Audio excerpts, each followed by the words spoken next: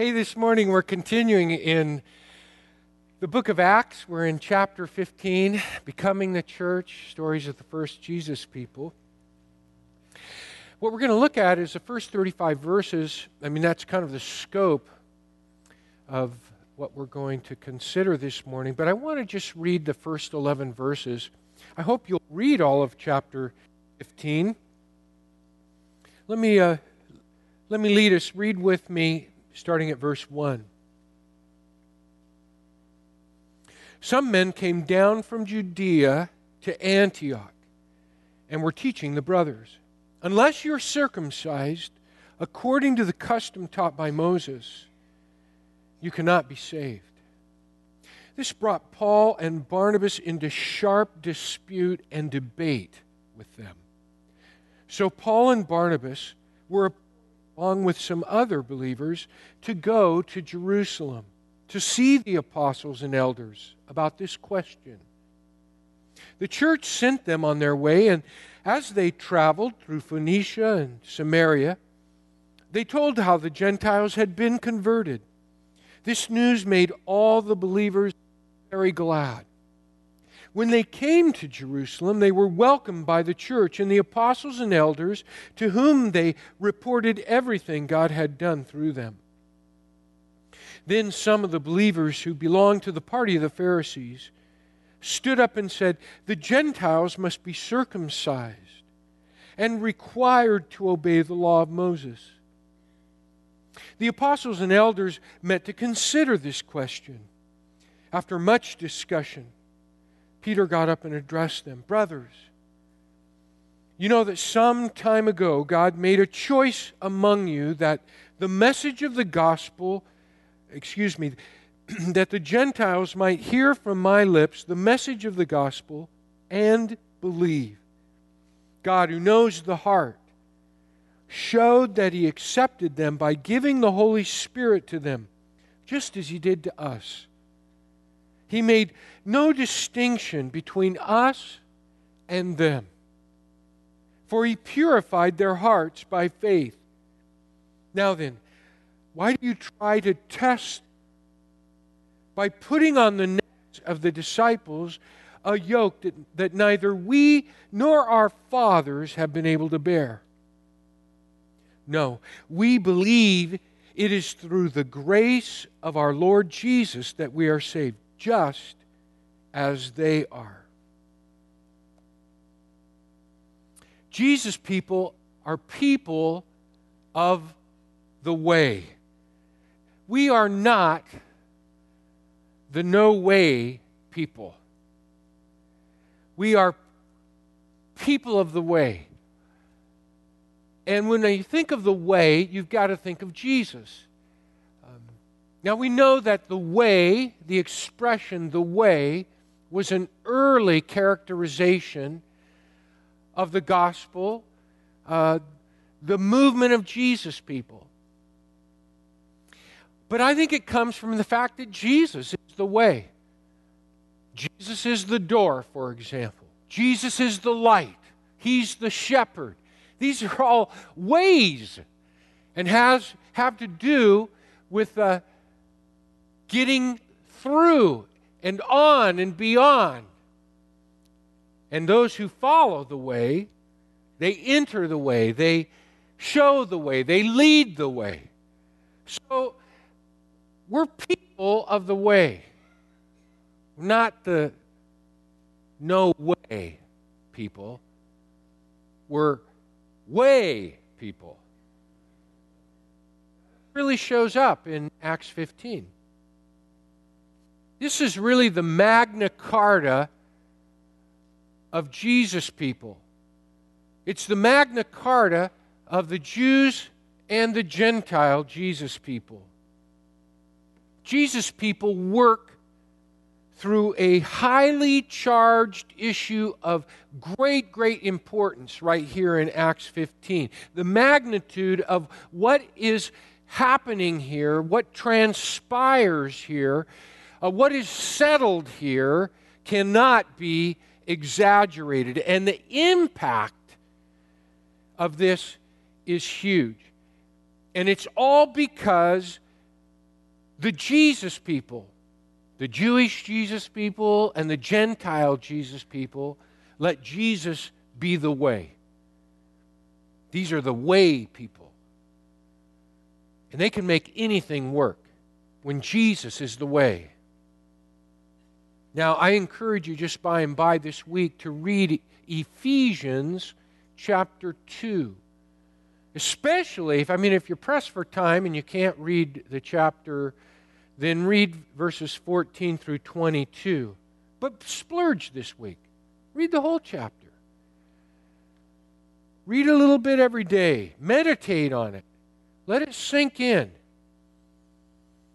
But I mention that because I was thinking this week, if the Apostle Paul was a beat reporter, working for a newspaper like the Gentile Gazette, and he was there when they had this conference, taking notes, and then he rushed out of the conference with the results, and he wrote a column, and it was splashed on the front page of the Gazette. Ephesians 2, particularly verses 14 through 22, could be the substance of his column announcing what had happened and what it means for Gentiles. You'll read it in that light. It'll be huge. So read both chapters. It's pretty powerful. But I mentioned that this is like the Magna Carta. I don't know if the Magna Carta is even mentioned in school anymore, but when I was a kid, the Magna Carta was, it is? Oh, good. Well, the Magna Carta is like the Charter of Liberties, and our own Constitution is really was inspired, and many important pieces that we thought up really go back to the Magna Carta of 1215. That's a long time ago. But this here is our Magna Carta, if you will, our Constitution or Charter of Liberties. We cherish liberty. Just this last week, July 4th, we celebrated our liberty, and that liberty is enshrined in our Constitution. That Constitution guarantees us liberty. Our voice. We have a voice in our government.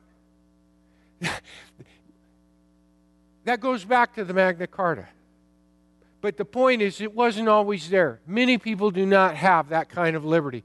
We have religious liberty, which Tim prayed about. That goes back. But we cherish that. But there's something very important we have to appreciate, especially we who call ourselves or understand ourselves as Jesus people. We have this liberty which we just celebrated. We have this independence. Christ, in the reality of spiritual virtue and value and truth, we are not people of independence. We are people of dependence. Dependence on Jesus Christ. And interdependence, which is to say we are dependent on one another. We are not, so to speak, isolated individuals doing our own thing. In Jesus, we are dependent, and as His people, we are interdependent. And that is huge. And it shows up. It shows up in a big way here in Acts 15. These are the people of the way. Not the no-way people, the way people. And they are the way people because they are dependent on Jesus Christ, not independent. If these people acted independently, we would not have this outcome. We would have no Magna Carta. We would not have this resolution. And that's important for us to appreciate. You see, it is dependence on Christ and mutual dependence on Him that creates interdependence, that brings about these beautiful results and the resolve when people are rightly and for good reasons almost helplessly deadlocked in opposition. There's much to be learned from the issue of this chapter. There's much to be learned from the process of this chapter. And there's much to be learned from the outcome. And I want us to look at the issue, the process, and the outcome here in Acts chapter 15. Let's look at the issue. The issue was Jesus plus or Jesus alone. The situation was one which we read, in which some came down, it said, from Jerusalem to Antioch. Now, in the last couple of chapters, we were in Antioch of Pisidia. But if we go back in Acts, we remember that some of the first rousing Gentile activity took place in Antioch of Syria. Now, if you've been paying attention to the news, wake up, people. I mean, there's a civil war in Syria today.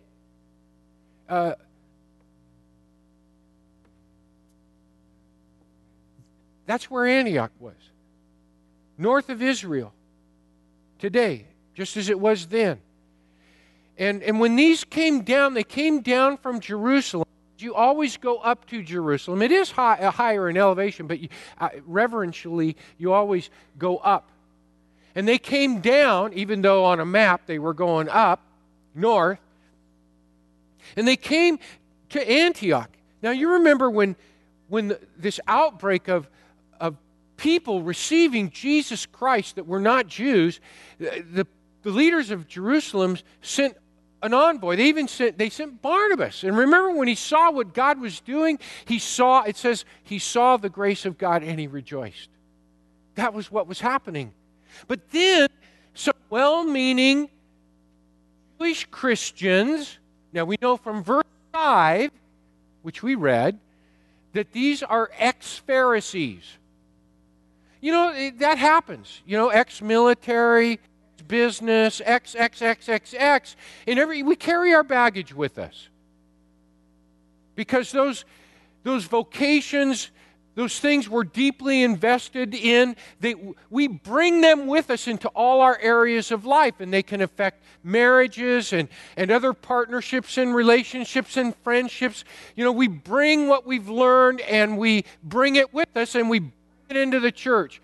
Well, that gives us some connection, but these Jewish believers, ex-Pharisees, said, listen, we're so excited that you've turned to Jesus. We have too.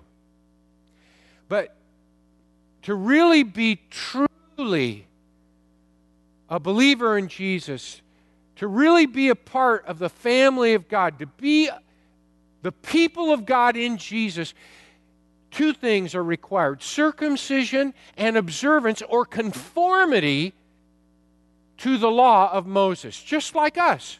You've got to conform basically to what we are. We're in Jesus, but we're circumcised and we observe, we obey, we pursue, we follow the law of Moses. So if you'll conform, you'll be full-fledged believers, members of the people of God in Jesus Christ, the Messiah, the Lord. That's basically what they were teaching. Now, I got to tell you, that would be very, very unsettling. But that is the issue. Now, just to be sympathetic, circumcision and observance of the law of Moses, this is very, very important. And they were identity markers. I've already alluded to it, but I just want to make clear that you understand. This was the Jews maintained covenant with God. This is the way the Jews allowed the world to recognize that they were set apart unto God, that they were His people. So this is not a small thing. It's a very cherished, treasured thing, which we have to have respect for, to appreciate.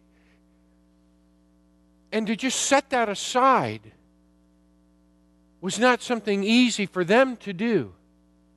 It was what made them uniquely recognized, qualified as a people of God.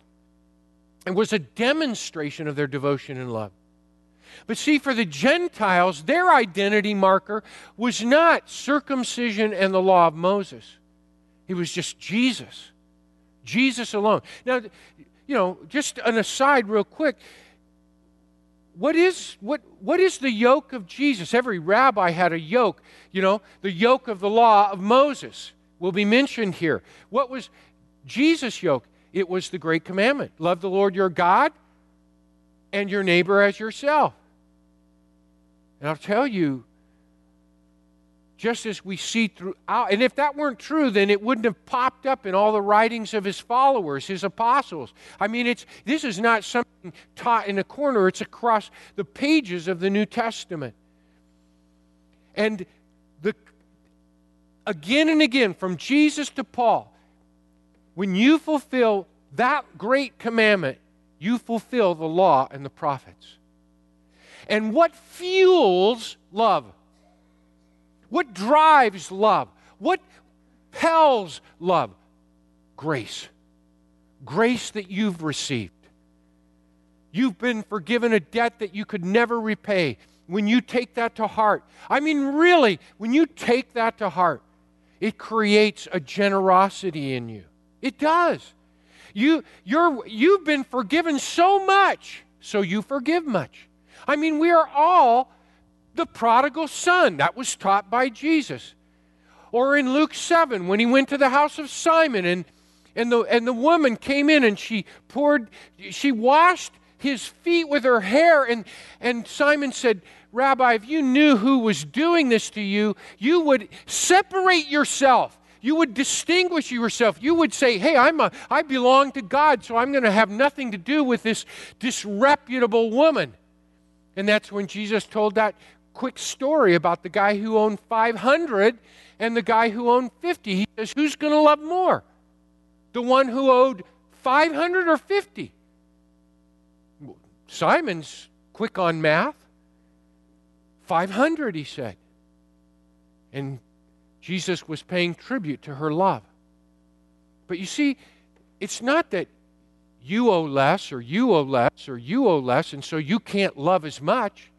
The fact is that we all owe an incalculable debt. We all. That's what, when that grips your heart, it changes you. And it grips you again and again and again and again. Day in, day out. Jesus plus, Jesus and, Jesus also. That was Jesus plus the law of Moses and circumcision. But don't think this was just a Jewish Jesus people and a Gentile Jesus people issue. It's a modern issue. When I was at the church in South San Francisco, it was a very small congregation, an older congregation. I was 30 at the time, outaged by most of the congregation. But it didn't take long for new people to start getting involved. I mean, Jesus got a hold of these people. I mean, there was Catherine, there was Christine, there was Bob, there was Gary, and others.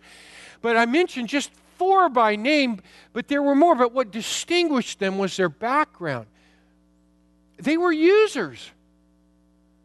I'm not exaggerating. 3 of those I just named were heroin addicts.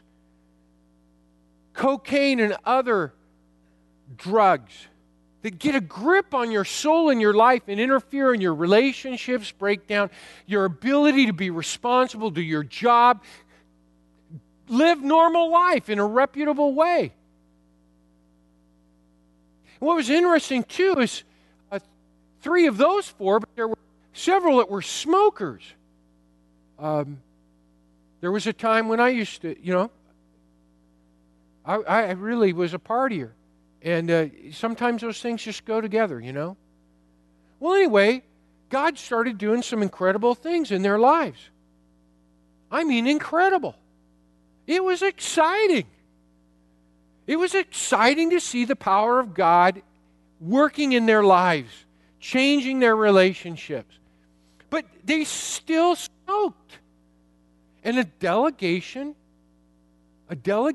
of some of the members, the long-standing members. You could talk about Bob and Gary and Christine and Catherine. You could talk about them as Gentile Jesus people and the long-standing members as Jewish Jesus people. And a delegation of Jewish Jesus people came to me and they said, we're a little concerned, which is lowballing the whole thing. We're a little concerned that some of these newcomers are smoking right out in front of the traffic going by. The church is on Main Street. If you want to stop at South San Francisco, I don't think many people stop in South San Francisco, but if you're going up 101 to San Francisco, you'll see the mountain and it'll say South San Francisco right on the hill. And if you want to go there, you take Grand Avenue. That's the big exit. And we were right up the street on Grand Avenue. And as the people were going by on this main boulevard, here were some people coming out after church, hanging around, and some of them were smoking. And they said, we're really concerned about this. And I began to share with them, just like Paul and Barnabas did on their way as they made their way down from Syria through Phoenicia, through Samaria, into Judea and up to Jerusalem. They were sharing their stories of what God was doing in their lives. And when this delegation came to me, I shared what was happening in their lives. And they said to me, okay, we'll see. But we've never had such problems until you came. They did. They said, we never had problems like this until you came. And I said, well, I understand. Bear with me. Let's pray together, because really, we just have to leave this in the hands of the Lord. He'll take care of this. We don't have to. What we need to do is show them God's grace and His love as their family in Christ. But you know what? I knew in my heart, these problems didn't arise with me. These problems, listen to me carefully, these problems arise with the law.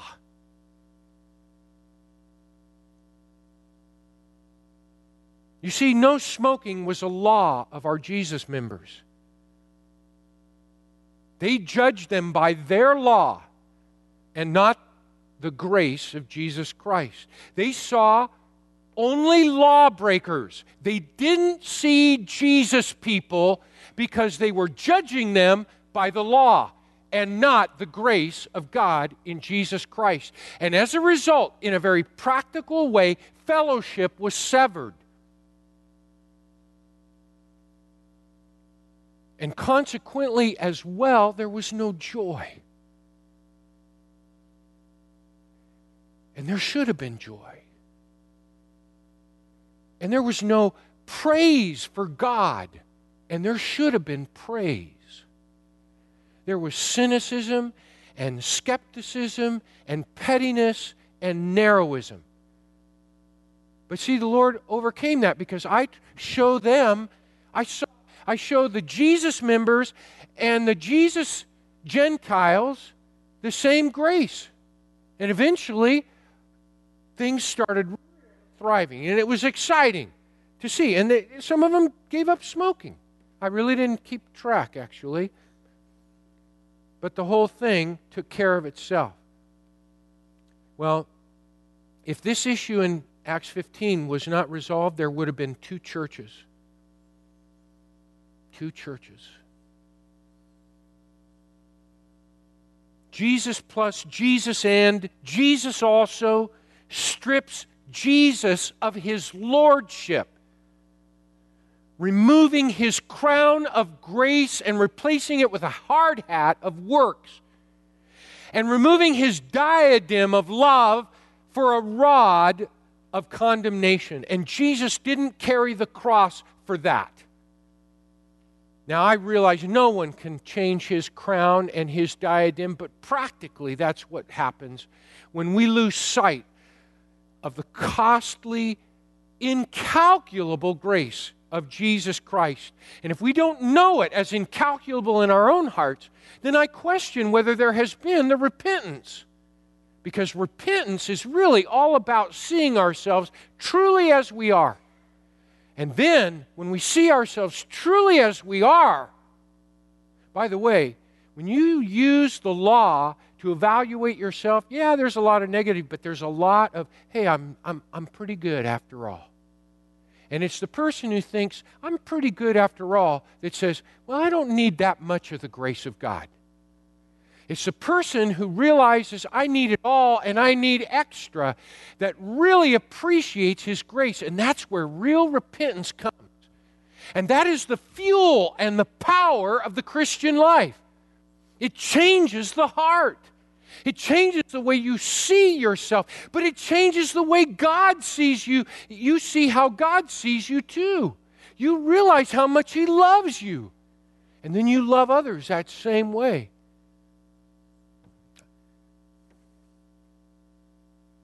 Luke says there was no little dispute, which is understatement in verse 2.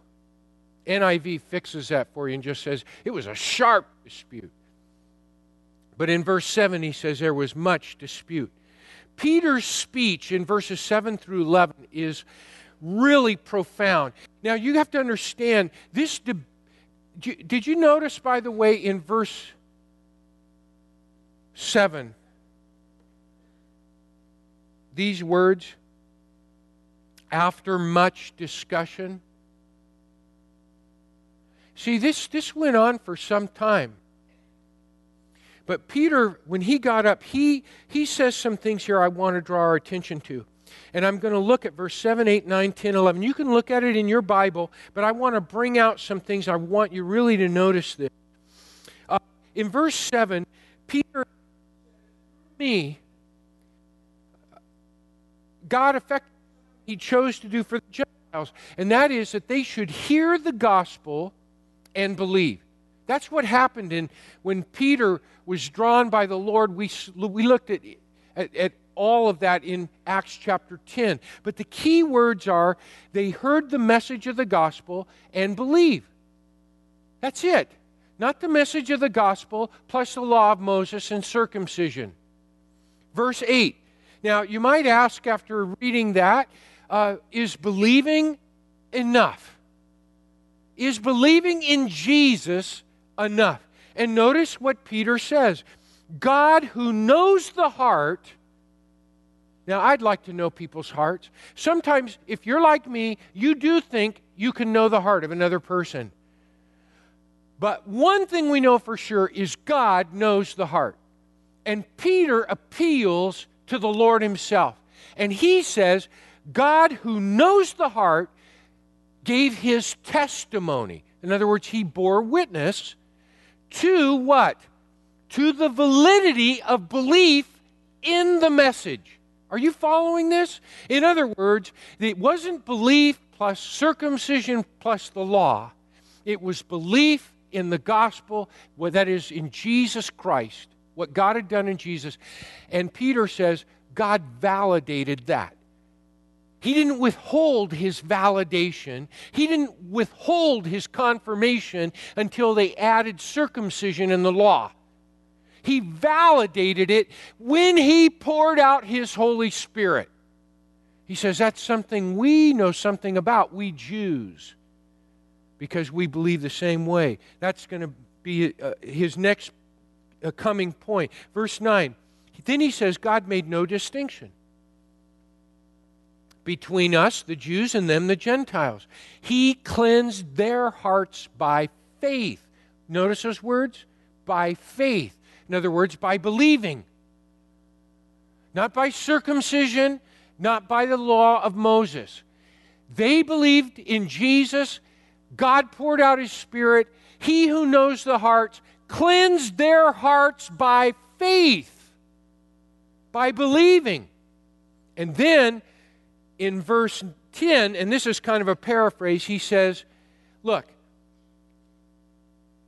we've put the law or conditions, we who have these conditions, not only we today, but every Jew before us, he says, if we present that to the Gentiles, we are challenging the will of God in doing that.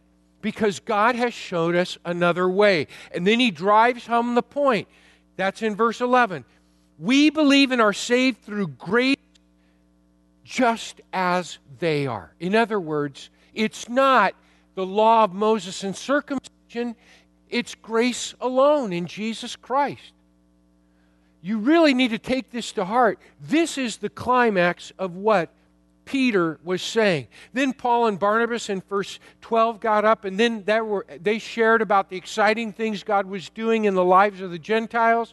And then James in verses 13 through 18, he puts the lid on this thing, and I just want to bring out 3 key points. In verse 14, he says, God intervened to choose a people, referring to the Gentiles, for His name. Now, this is a big issue, because how do you recognize the people of God? Just stick with me for 1 second. You need a little theology every once in a while.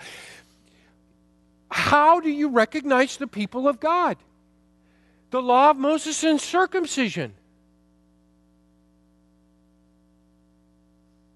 That's why it was so important to these Jewish Jesus people, these ex-Pharisees. But now James says, based on the prophets, he says, he uses the word people, and this word people was reserved for the Jews. Even in the New Testament they observe it, in the Gospels, in the book of Acts, until this point here. And James himself says he has made a people, he has chosen a people for himself. Well, that would always refer to the Jews, but right here he is referring to the Gentiles too. And he says this, in the next verses he says, this is according to the prophets. In other words, we're not finding this in thin air. We're going to God's Word for this. It's grounded in God's Word. And then, finally, in verses 17 and 18, he draws out the conclusion. This means the rest may seek the Lord. So now the people of God, the tent has been enlarged, the tent of David, which is now Jesus' job to fulfill. He's the one who's the big tent erector. And Jesus is saying, come all ye into this tent. And James recognizes it. And he says, no longer are the people of God defined by the law and circumcision. They're defined by Jesus. And so, James completes that process. I want to draw our attention to the process just for a moment in verses 6 through 18. I am so impressed that the church in Antioch sent a delegation to Jerusalem.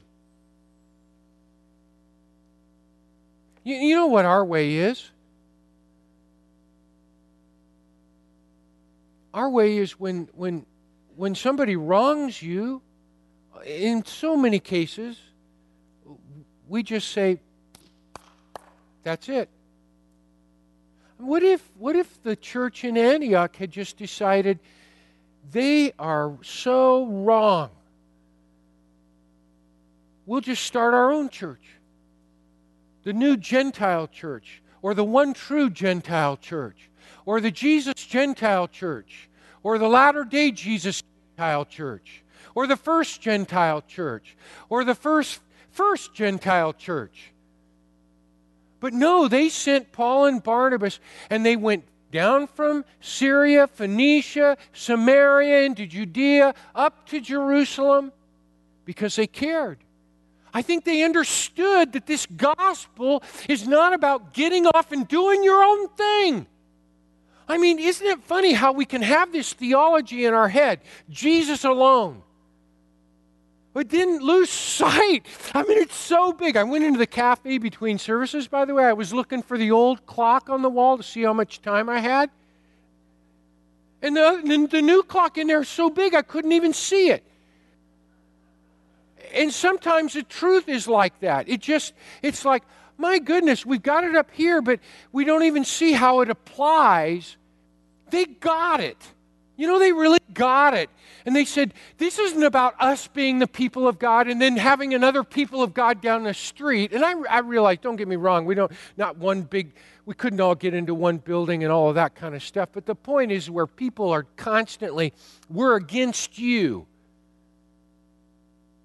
We're superior to you. We're the better church than you. We've got more truth than you. Yeah, a lot more truth. It's right here. Well, how about in here? They had it in here, and they went up, and they fought, in a sense, for the truth, for the gospel, for Jesus alone, without saying, you don't matter anymore, or you don't count. I love that. I'm impressed, secondly, that it was an open forum. It was you noticed in verse 7, after they discussed this. Well, that means both sides of this thing was really played out. And you find also later, if my memory serves me, it's verse 12 and 22, other references. The whole congregation is there.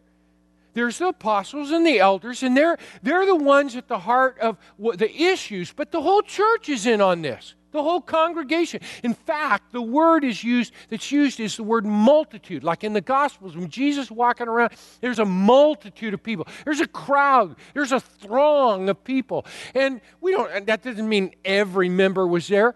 But Luke is right. He's saying the whole congregation showed up for this, and they were allowed to be involved. And when they hammered out the final effects of this conference, there it says in verse 22, the whole congregation is right there with them in this.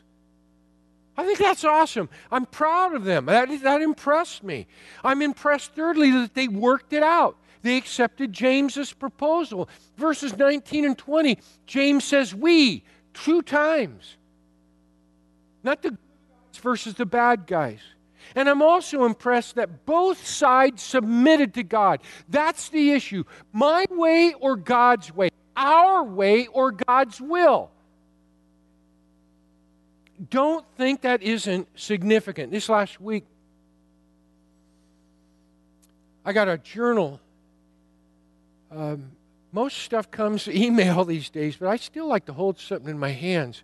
I got this journal, and there was this tantalizing heading, meaning the whole journal was dedicated to this subject. It said, the church in conflict, or tension in church.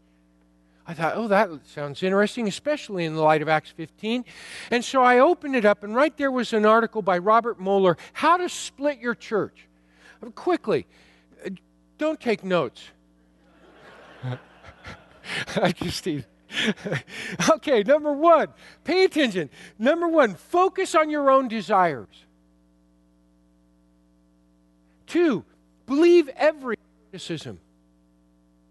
3, focus on your pastor's weaknesses, not his strengths. 4, speak the truth or practice love, but never combine the two.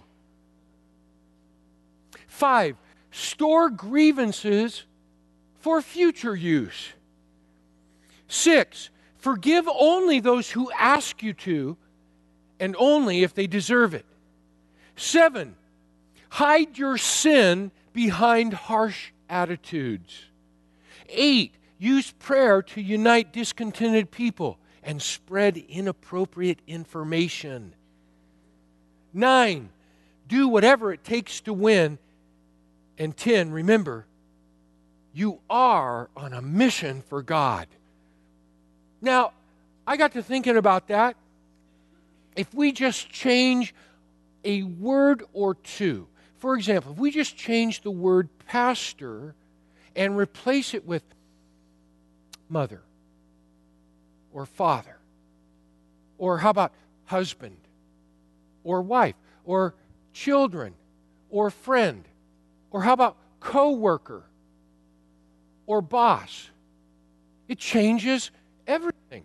Or if we change the word prayer, the word gossip, or water cooler chit-chat, or special counsel, all of a sudden we don't have 10 ways to split the church. We have 10 ways to split the family, 10 ways to split the club, 10 ways to split the team, 10 ways to split the business.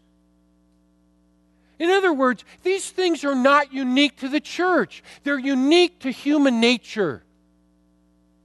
Jesus came to change that. We're people of the way, not the no way people. When people say no way, we should be saying way, because we're in Jesus. I really think that's important. Number 1 and number 10 really tell it all. Focus on your own desires and remember you're on a mission of God. But just how different would number 1 be? How much better if we sought God's desires? Even if we didn't solve the problem, we would contribute. We would, not to the problem, but to the solution. And how about number 10? How much better if we ask Jesus to take the lead in our mission? I'm on a mission for you, God. Wait a second. Would Jesus lead this mission? Would he? It's a good question to ask. I'm impressed. I'm impressed that both sides submitted to God's will. I know you guys, and don't misunderstand my heart. I think these things are taught and we're reminded, but I know that Jesus has caused you to change your focus and your mission more than once. And that's the Spirit of the Lord, and that's the evidence of grace. We had a garage sale yesterday. When we have garage sales, I usually have work to do elsewhere. I've been involved in a lot of garage sales. I'm sure you have too. But the truth of the matter, and this is inevitable. Somebody shows up early and they look around and they see something back in the garage. It's not for sale and they want to barter on that thing. They want you to sell something that you don't want to sell, right? Yeah. The devil had a garage sale. Did you know that? It drew a pretty big crowd. He had some pretty wicked stuff to sell. But this guy showed up and he saw something in his garage that he wanted to barter. It was the wedge. The devil said, "Never. That is my favorite tool." There's a reason Jesus' enemy, the enemy of God, is called the devil. Devil means slanderer. Did you know that? And he's called Satan. Do you know what Satan means? Accuser. Yeah, in the hands of a slanderer and an accuser, the wedge. That's the tool of choice, to be sure. What about the outcome? Is it conformity or community? Thomas à Kempis, over 600 years ago, wrote this. He advised, be patient with the faults and failures of others, for your own faults and failures require the patience of others too. If you're not able to make of yourself what you wish, how can you expect to mold another into conformity to your will? Or as Rita Mae Brown put it, and I thought humorously, the reward for conformity was that everyone liked you except yourself. I mentioned reading Ephesians 2:11 through 22. I'd just like to read verses 14 through 16. Just listen for this moment. Paul writes, Jesus himself is our peace, who has made the two groups one and has destroyed the barrier, the dividing wall of hostility, by setting aside in his flesh the law with its commands and regulations. His purpose was to create in himself one new humanity out of the two, thus making peace, and in one body to reconcile both of them to God through the cross, by which he put to death their hostility. And so in verse 20, James advised, he said to the Jews, the ex-Pharisees, he said, don't trouble them.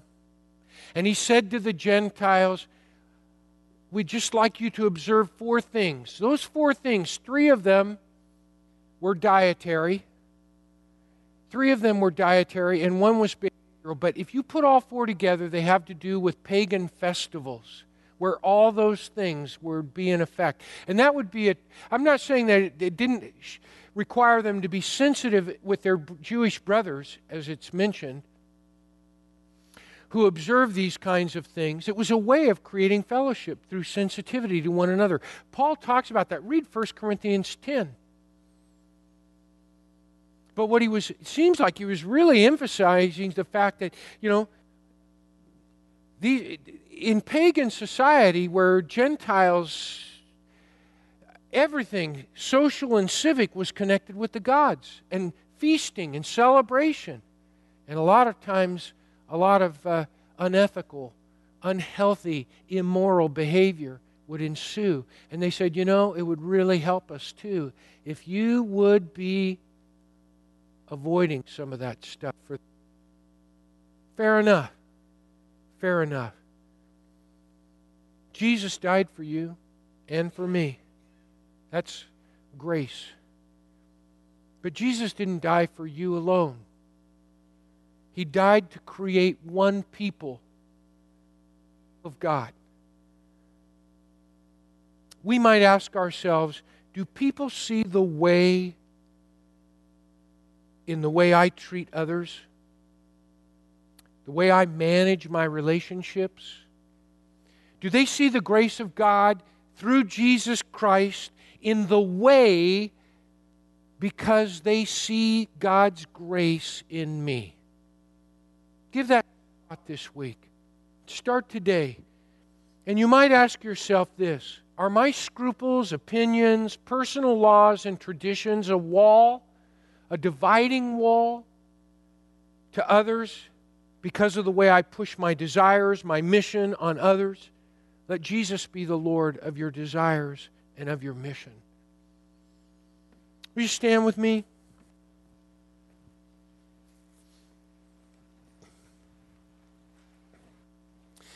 Last night, I was about ready to go to bed and check against me. Remember, people are the way, people are the way. And I noticed there was a private message, and I didn't have the time, so I looked at it this morning. It was from a friend. He and his wife were here at the church for a number of years, and then they moved away. And he had, I guess, kind of tracked what was going on with me, and he sent me this beautiful message. It really touched me deeply and made my eyes water. But he said he was praying for me. And I wrote him back. Someone's praying for you, it really grips you. I said, there is a beauty in life that we can't see with the eye. It's a beauty that would make artists cry. And I said, you've made me cry. That is the beauty of God's grace. That's what I want others to see in us. That beauty that is genuine, so real. It's not the kind of that division. It's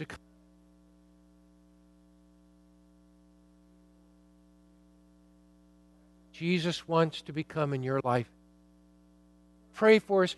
If when I say amen, you'd like to come forward for prayer, maybe God's touched you in some area of your life.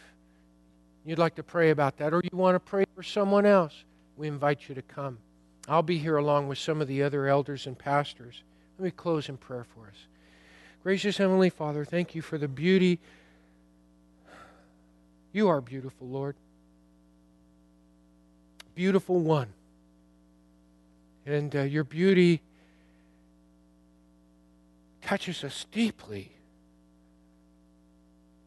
It's a beauty that brings tears to our eyes because it is a beauty of goodness, grace, and love in Jesus. We love you, Lord.